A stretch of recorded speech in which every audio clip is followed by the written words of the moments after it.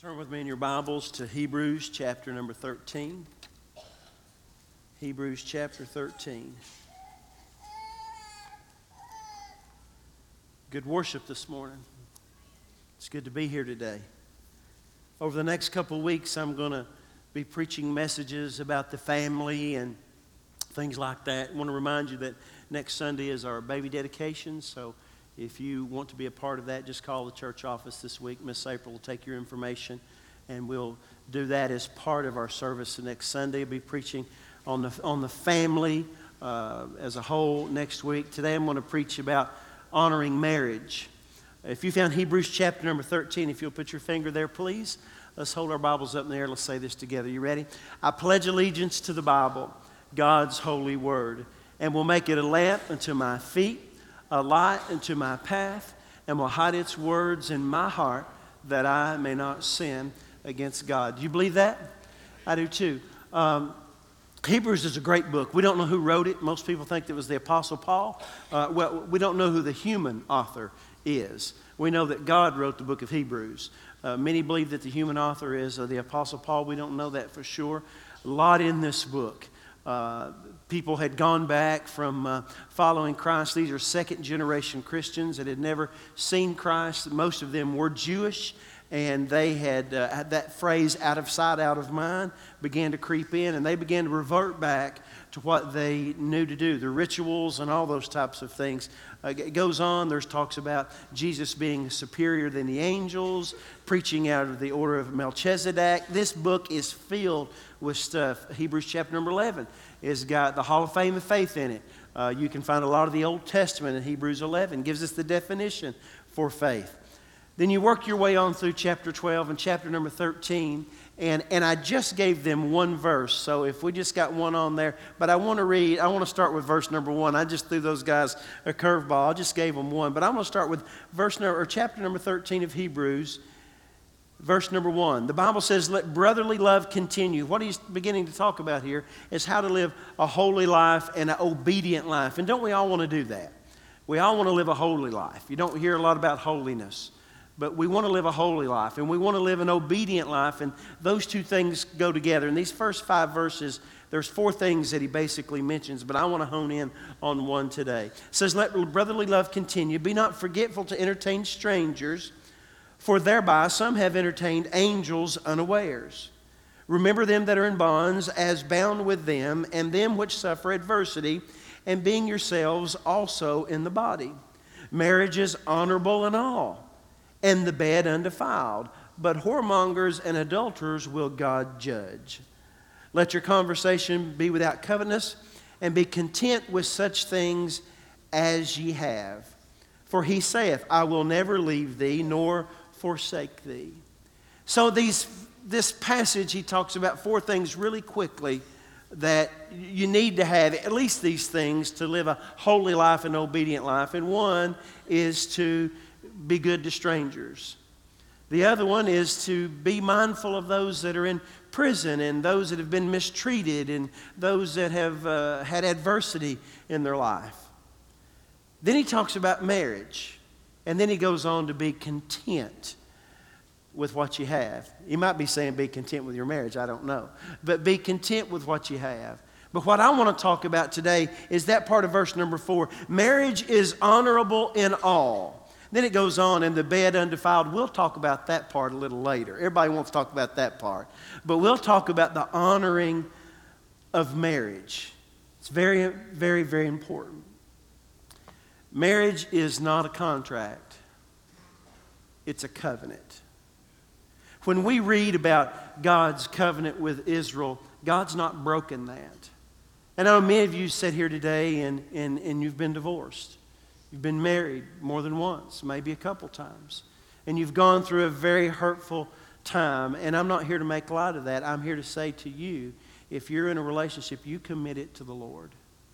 From this day forward, you commit your life, your marriage, your being, everything about you to the Lord. See, we want to live holy lives. We want to be good to strangers. We want to be soft or to be compassionate about those that might be in trouble or they've been mistreated. We want to do those things, and we even want to be content. I think we do. We want to be content with what we have. But nestled in all this about living holy lives, he's put the marriage. And he says that it's honorable. Now, I know we live in a country and in a time where in June of 2015, the Supreme Court did their best to redefine marriage. Well, they can come up with whatever they want, but God ordained marriage in the book of Genesis. And it's between a man and a woman, freely and totally committed to each other as companions for life. Now, that's not what I'm going to preach on today. I want to preach on honoring your marriage. Now, what we want to do is get into those practical things that we can do, and we'll get into that in just a minute. But before you can build on anything, and by the way, isn't marriage a lot of hard work? Well, maybe for a couple of you it is. Let me try that again. Now, this ought to be really big. Isn't marriage a lot of hard work? Well, you're halfway there. It's a lot of hard work, isn't it?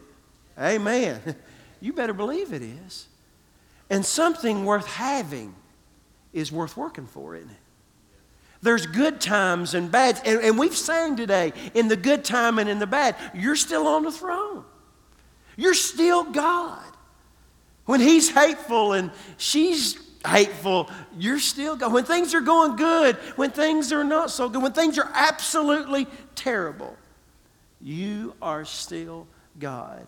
The foundation, before we build on practical principles, is what I'm going to share with you, but we got to build on a good foundation. And I'm going to tell you, the foundation to build on is the Lord Jesus Christ. If you're not a believer in him, a follower of Jesus, you're on rocky ground at best. You're married, you may have relationships, you may have memories, but I'm going to tell you, they start to get top-heavy. Because winds come and winds blow, don't they? Storms rage. All types of earthquakes happen in our life. And without a good, strong foundation, it's hard to build. Y'all know I just got back from Israel again a few weeks ago, and I'm just always amazed at the original foundation that the builders built. Because you go to these places and they call them tales, and what that means is there's one civilization built upon another. And when they would come in, whether it was an earthquake that happened that destroyed the city, or whether it was a military overtaking and they overthrew the city, this is what they did. They dug down to the foundation and they built from the foundation on. And they would just build on top of each other because the original builders of these cities were incredible builders and they knew how to build a foundation.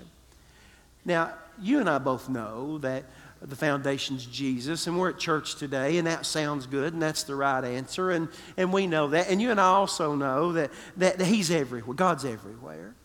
He's in every room we walk into, and we've seen skits about that. And, you know, as we pertain to the youth, to be careful not to go here because you're taking Jesus with you, and just make sure you do the right thing. We all know that God's everywhere. But something happens when we leave the property often, it becomes a memory. Just a memory. Maybe God's relegated back to just a belief, and that's important. A memory, that's important. And a system of values, and that's really important. However, God's presence is in the room. Not just at the church house, not just when the worship is good and the message is good and the fellowship is good. God is in the room. And if you and I could really fathom that, it's not just a memory or a concept of beliefs and values. If we can understand that God is actually in the room,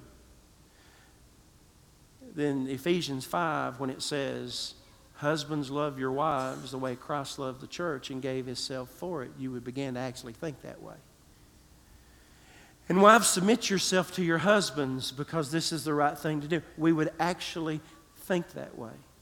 If we really fathomed or stayed conscious about it, that he's actually in the room, every room, not just the church house, not just at a retreat, but he's in every room of your life, we would probably act a whole lot different.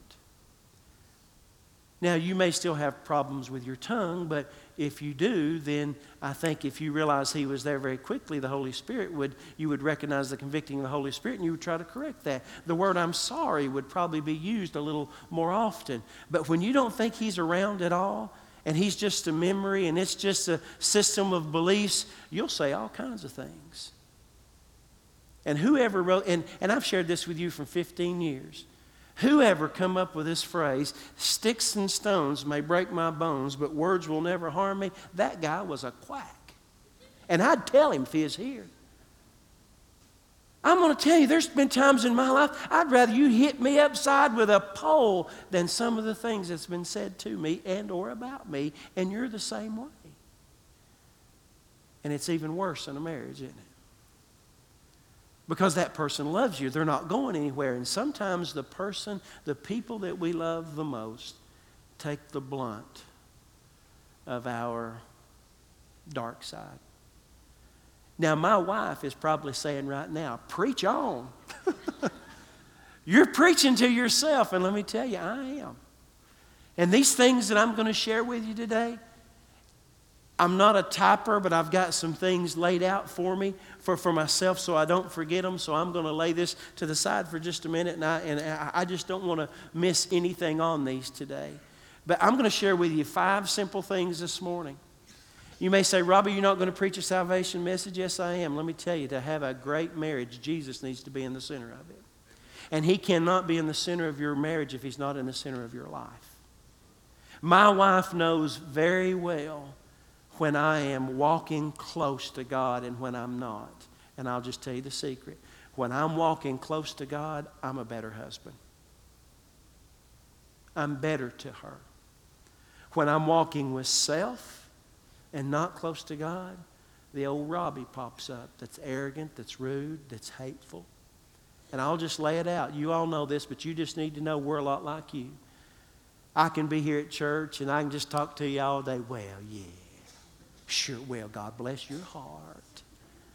And then we can get in the car. Now, this ain't all the time, so don't think I'm that bad. I'm just being honest with you. And some preachers don't like to be honest, but I'm probably too honest sometimes. And sometimes, we'll be here and God, "Well, bless you. Thank you, Lord Jesus. Just be good to them." And then I'll get in the car and Kim will say something and I'll go, "What? What do you want?" I got to work on that. So one of the first things that we need to talk about this morning, this is kind of like a marriage retreat this morning. Maybe it's going to be this way for the next couple of weeks. For the first thing I want you to do is, and by the way, these 5 things are intentional. They're not by accident. You may stumble upon them every once in a while and things feel good for a day or two or a week or so. But when they become intentional, it'll change your life. The first one is, I want you to cherish, or I think we need to cherish our marriage. Well, I do cherish it.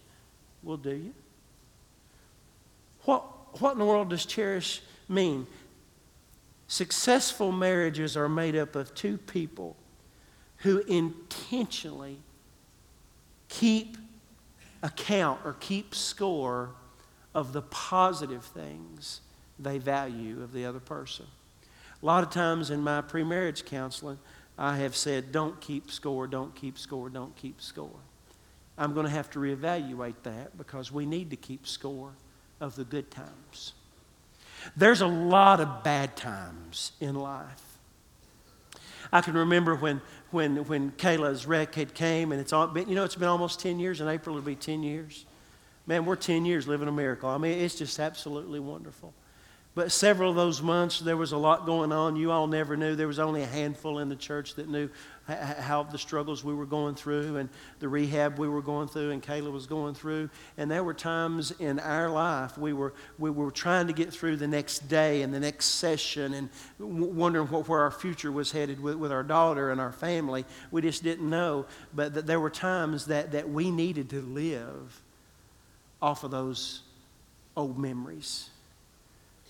Because what we were going through wasn't fun at all. It was draining, it was depressing, it was taxing physically and spiritually. There were times I could, barely get in the pulpit and Kim could barely smile. I mean, we just kind of went through the motions. There were times that we really didn't talk a whole lot. Everything that we did was involved around what was happening with our daughter and where would we be. Prognosis were not good, all those things. But we were able to keep score of those good times. Because actually, they told us in a session, and I don't know if Kim remembers this or not, they told us in a session that when people have children that's gone through terrible situations, sometimes brain injury, sometimes even death, that most of the time those couples don't make it. If there's a handicap of some time, the probability is they're just not going to make it. That's kind of what they predicted would happen. Thank God that we had good times to look back on. Now, even though we didn't talk about them all the time, I'm going to tell you, in my life, and I really can't speak for Kim, in my life, my mind went back to a better time. My mind went back to a happier time. Spiritually, physically, romantically. My mind went back because I cherished those moments.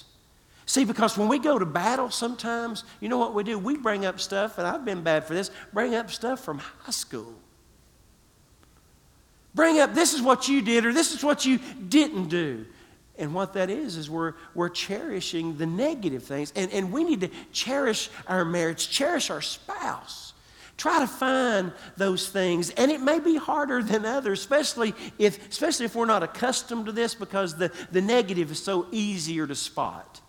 It's so easier to bring up, especially when it's a negative or a hang-up that they've got that you don't have. It's an issue that they do that gets on your nerves. You don't have a problem with it, so it's the easiest thing to bring up, right?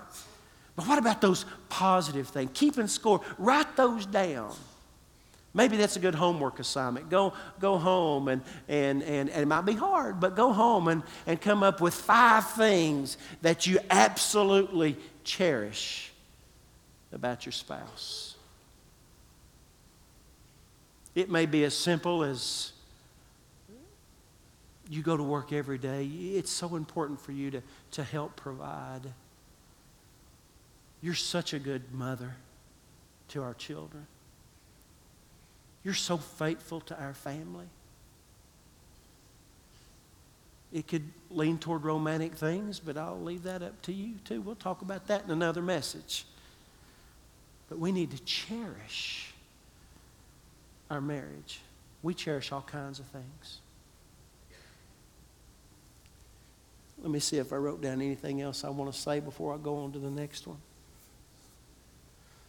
Just make sure that they're positive. I heard this, I don't know if it's true, and I've heard it 2 or 3 times, that for every negative thing that you say, it takes like 8 to 10 positive things to cancel that out. Out of every negative thing. If I gave the invitation right now, the whole altar probably should be full, and I should probably be the first one down here. Because it's so easy to bring up that negative. So let's cherish the positive. Cherish your marriage. Cherish your spouse. Outlove them. There you go. Outlove them. Be determined. Outlove them. And by the way, you can't do that in the flesh. It's a spiritual thing. See, because we're not bodies with spirit, souls. We're not bodies with souls. We're souls with bodies. So what goes on most of the time are spiritual things that are just manifested in the physical. So like I said, now I'll move on. Kim knows when I'm walking close with God. Not busy for God, because I'm busy a lot. She knows when I'm walking intimately with God because I am a better husband. Kayla knows it because I'm a better daddy. Number 2, nourish your marriage.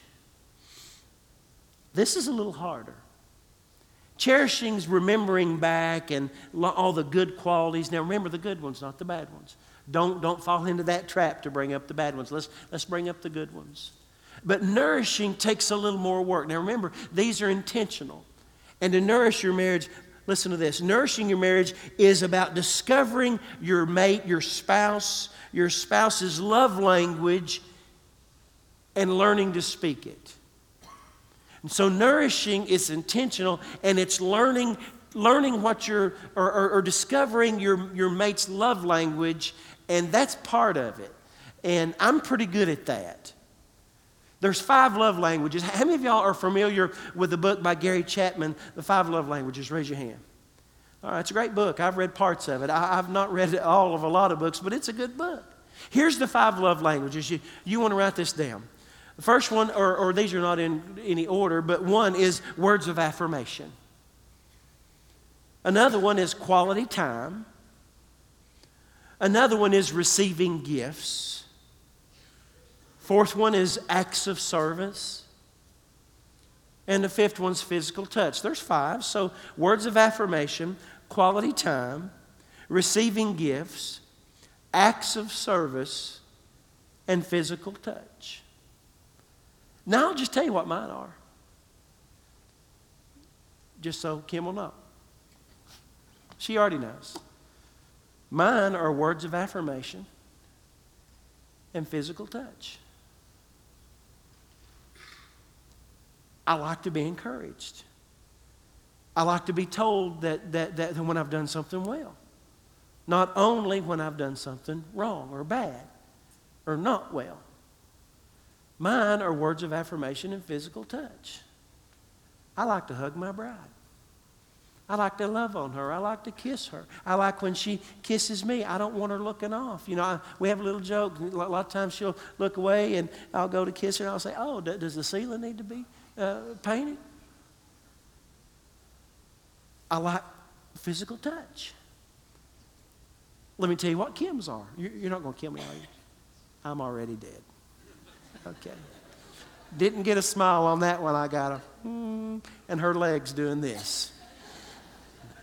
Does anybody have a spare bedroom I can stay at this week? Kim's is acts of service, or I believe Kim's are. She's not told me this. I have interpreted that hers are acts of service and quality time.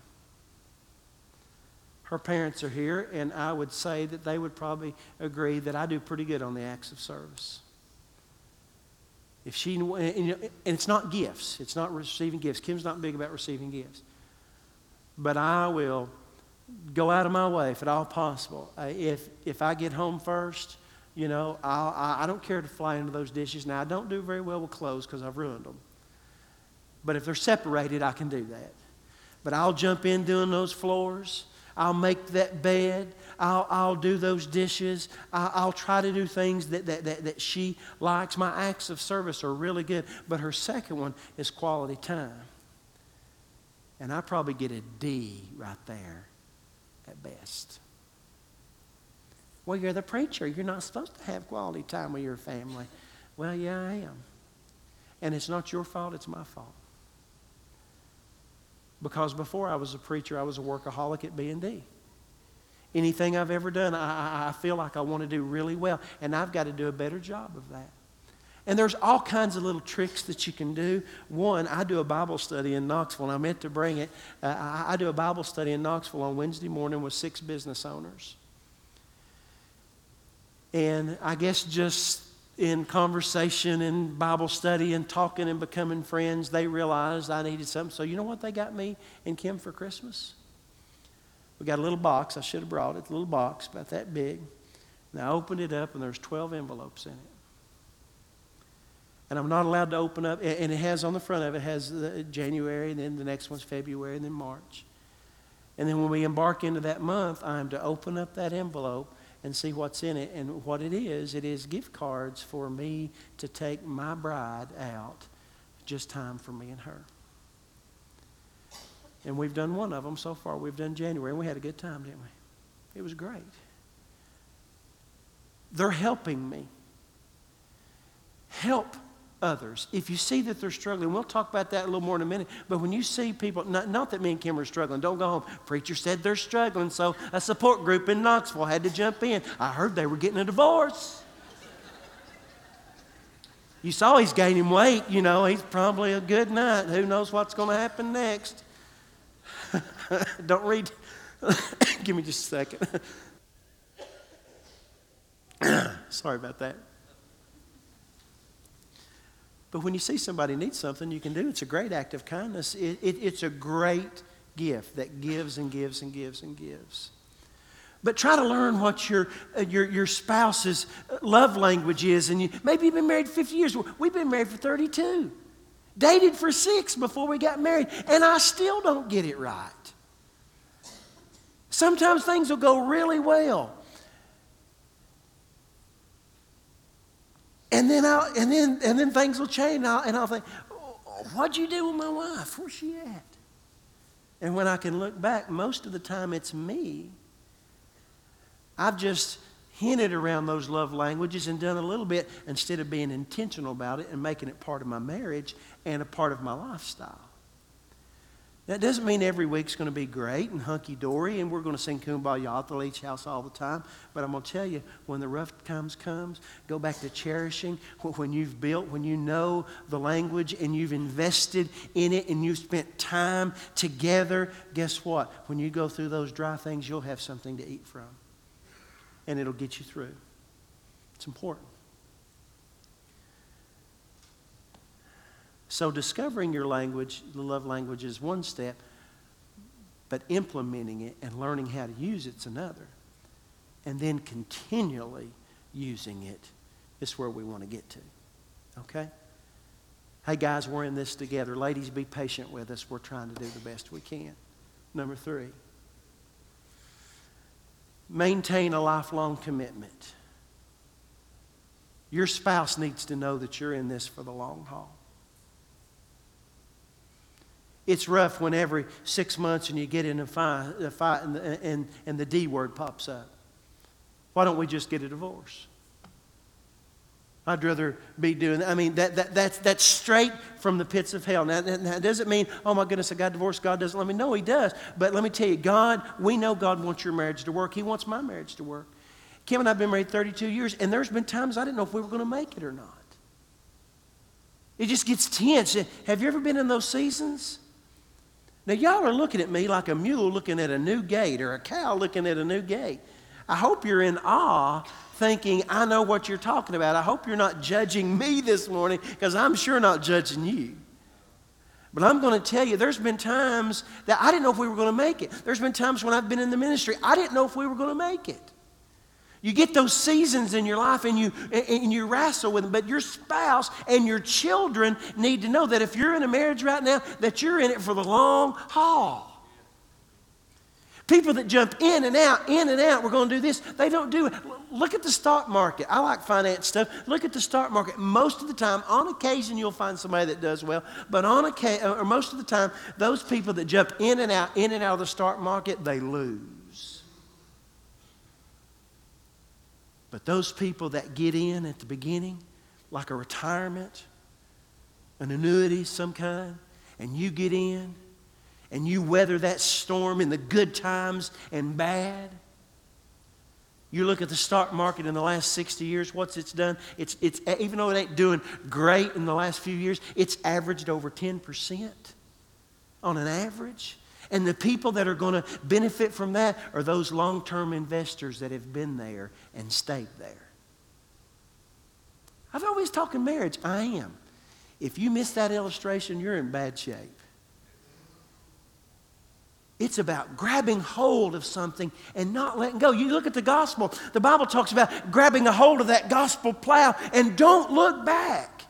It may drag you through places you didn't think you were ever going to be. But hang on, because I'm going to tell you the end result is really, really good. Your spouse needs to know that you can count on me. I'm going to be here. Even when I don't want to be here, I'm going to be here. Now, you all know this. I've shared it with you before. I love Kim with all my heart. I told my mom in the 8th grade that she was who I wanted to marry. And there's times I didn't think that was going to happen. There is no other woman for me. For 15 years, I hope that if I were to leave this world tomorrow, that you all would be able to say about Robbie Leach, man, he loved God, he loved his wife, he loved his family, and he loved Beechwood Baptist Church. Beach Park. I love her with all my heart, but there's times I can't stand to hear the sound of her voice. Right? I mean, guys, help me. And I know there's times she can't hear the sound of mine because I talk a whole lot more than she does. And then there's times I want to be quiet. Imagine that. And there's times that she wants to talk. Imagine that, because she's an introvert. And it's hard.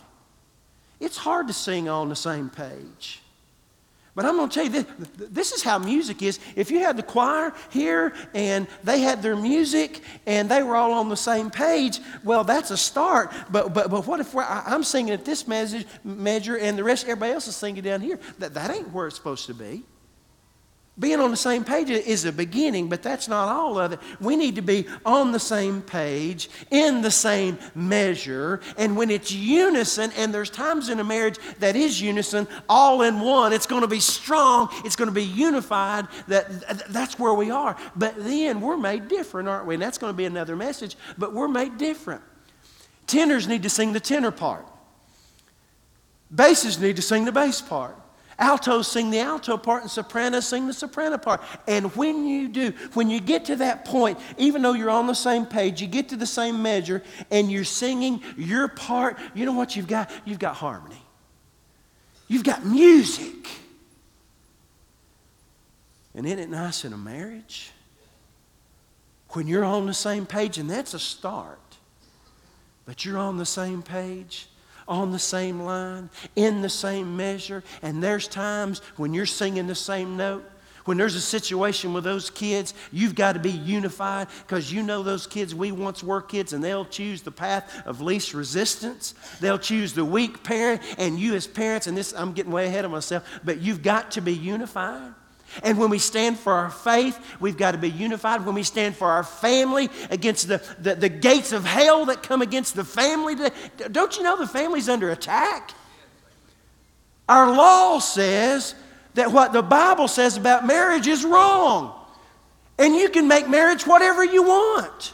We need to stand, we need to be in a unified form, a husband and wife, standing for the sanctity of marriage, but also our marriage. Kim and I need to stand for the family that lives at 109 Aspen Lane, Oliver Springs, Tennessee, 37840.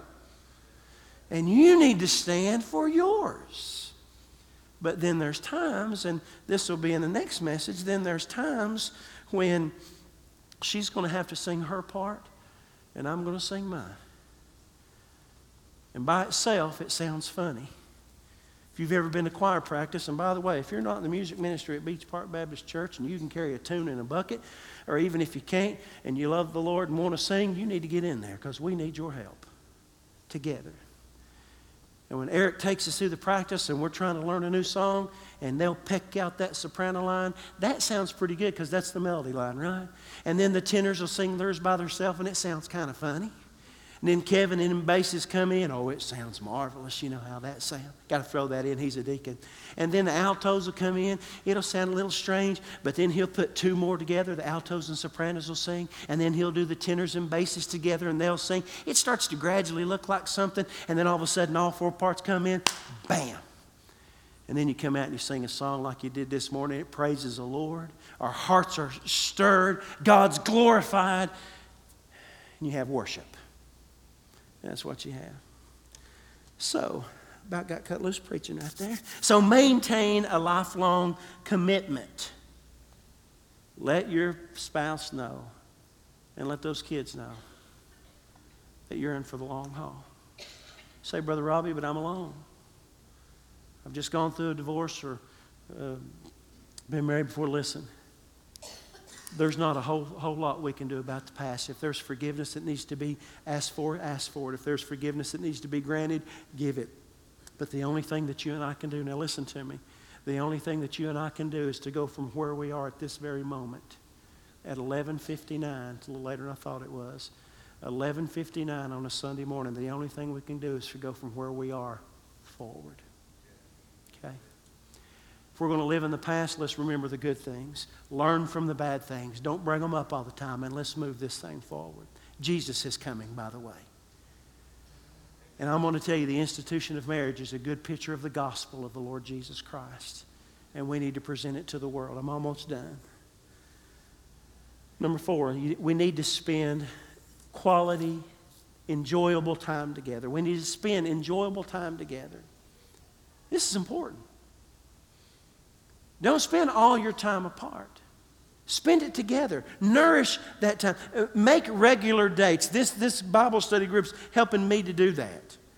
Develop meaningful traditions in your marriage and in your family.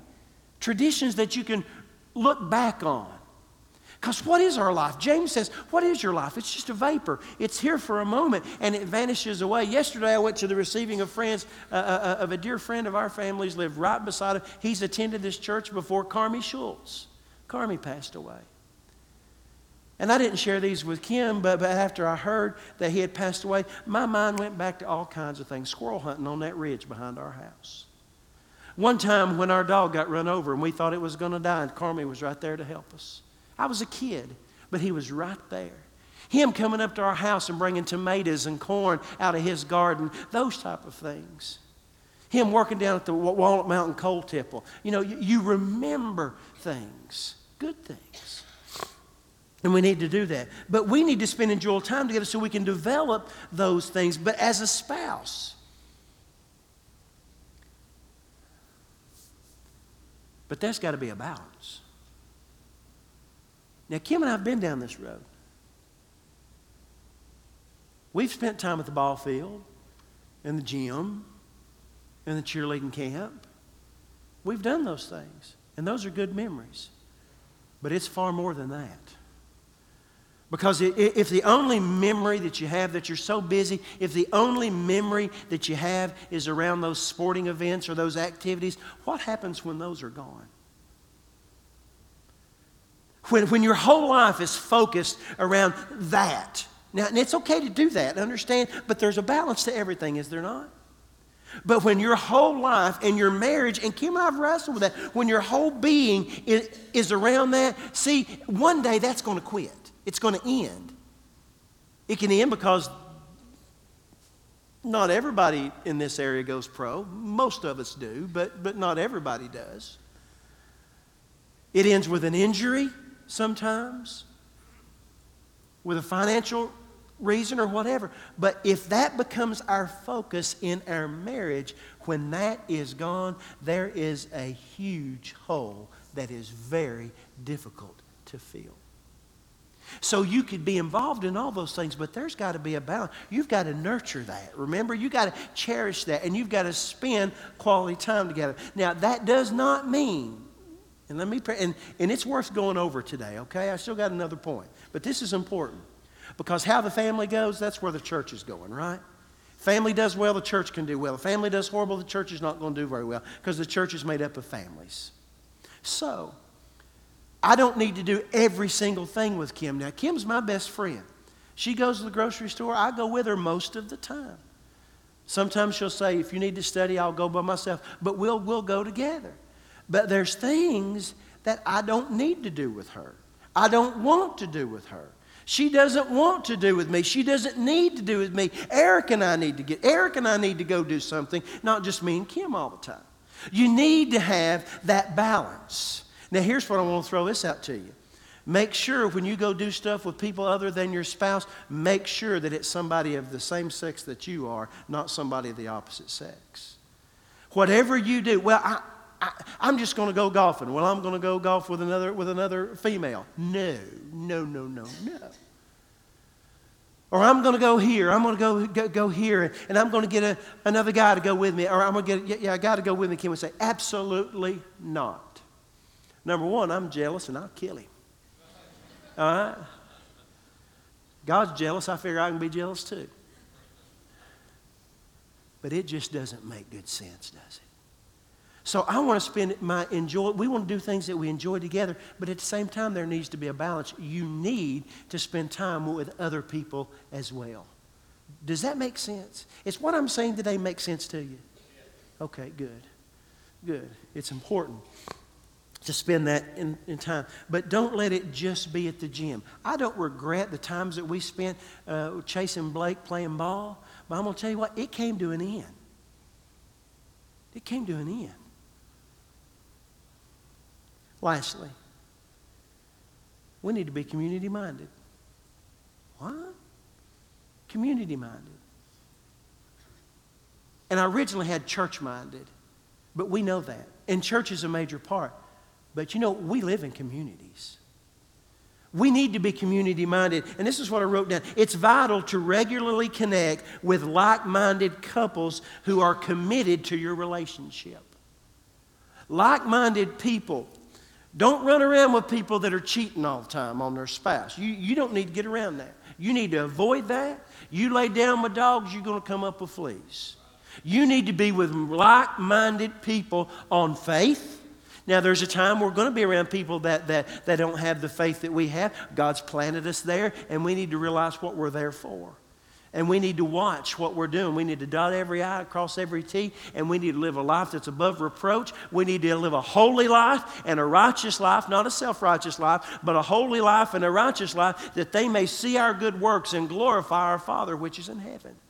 So we're going to be around people that are not saved, that have a different value. So I understand that, but and that's going to happen. But the people that I choose to be around, they need to be like-minded people in faith and in marriage. That I want to be around, Kim and I need to be around other couples who want mine and her marriage to be a success. And we want theirs to be a success. So the things that we do together, whether it's a vacation or going out to eat or spending time together or whatever the case may be, it's something that will build my marriage and not hurt my marriage. Because if you're running around with folks, even if it's friends on your own or husband's friends on your own, that they do things to drag your marriage down, you get out of that and you get out of it today. Don't even go back to it. If you got to ask to have your cubicle moved, then ask for the cubicle to be moved. That was a tongue twister, wasn't it? Because I'm going to tell you, Satan is intentional. And John 10:10 tells you what he's all about. The thief cometh but to steal, kill, and destroy. But the rest of that verse tells you what Jesus is all about. But I've come that you might have life and that you might have it more abundantly. And I believe that includes in your marriage. So, what's a great place for that to happen? I'm glad you asked. That's a New Testament church. Now, is Beach Park a perfect church? Absolutely not. I don't know of one. If Beach Park was a perfect church, I couldn't be a member, much less the pastor. But we can come together, like-minded people with our faith in the Lord Jesus Christ. And I know we're struggling. We all are. But together, if we could come together. See, if you're not in Sunday school, you're robbing yourself. If you have children in your home and you're not bringing them to Sunday school, you're robbing your children of an opportunity. Wednesday night Awana program, we saw the Awana Awards thing, those kids up here quoting scripture. I was blessed. I was encouraged Wednesday night to see this. If you have youth age and they're not involved in the youth program, you're robbing those children. And here's the deal. Well, here's one of the deals. We live in a society today where the children or youth are telling the parents what to do. And we only have them for a little while. And you know what? A lot of people's raising children, and God's not called us to raise children. I'm just going to get on my soapbox for just a minute. God's not called us to raise children. He's called us to raise adults. He gave us children. So all the way up through their formative years, all the way up to the 18, we should have a major say about them coming to church. And then us as a staff, we need to do our part. As a staff and volunteer lay people in this church, we need to do our part to be prayed up, prepared, and ready. Because, guys, if we don't, they'll go somewhere else. And if we're not ready, they should go somewhere else, to tell you the truth. We need to be ready to love them and give them Jesus.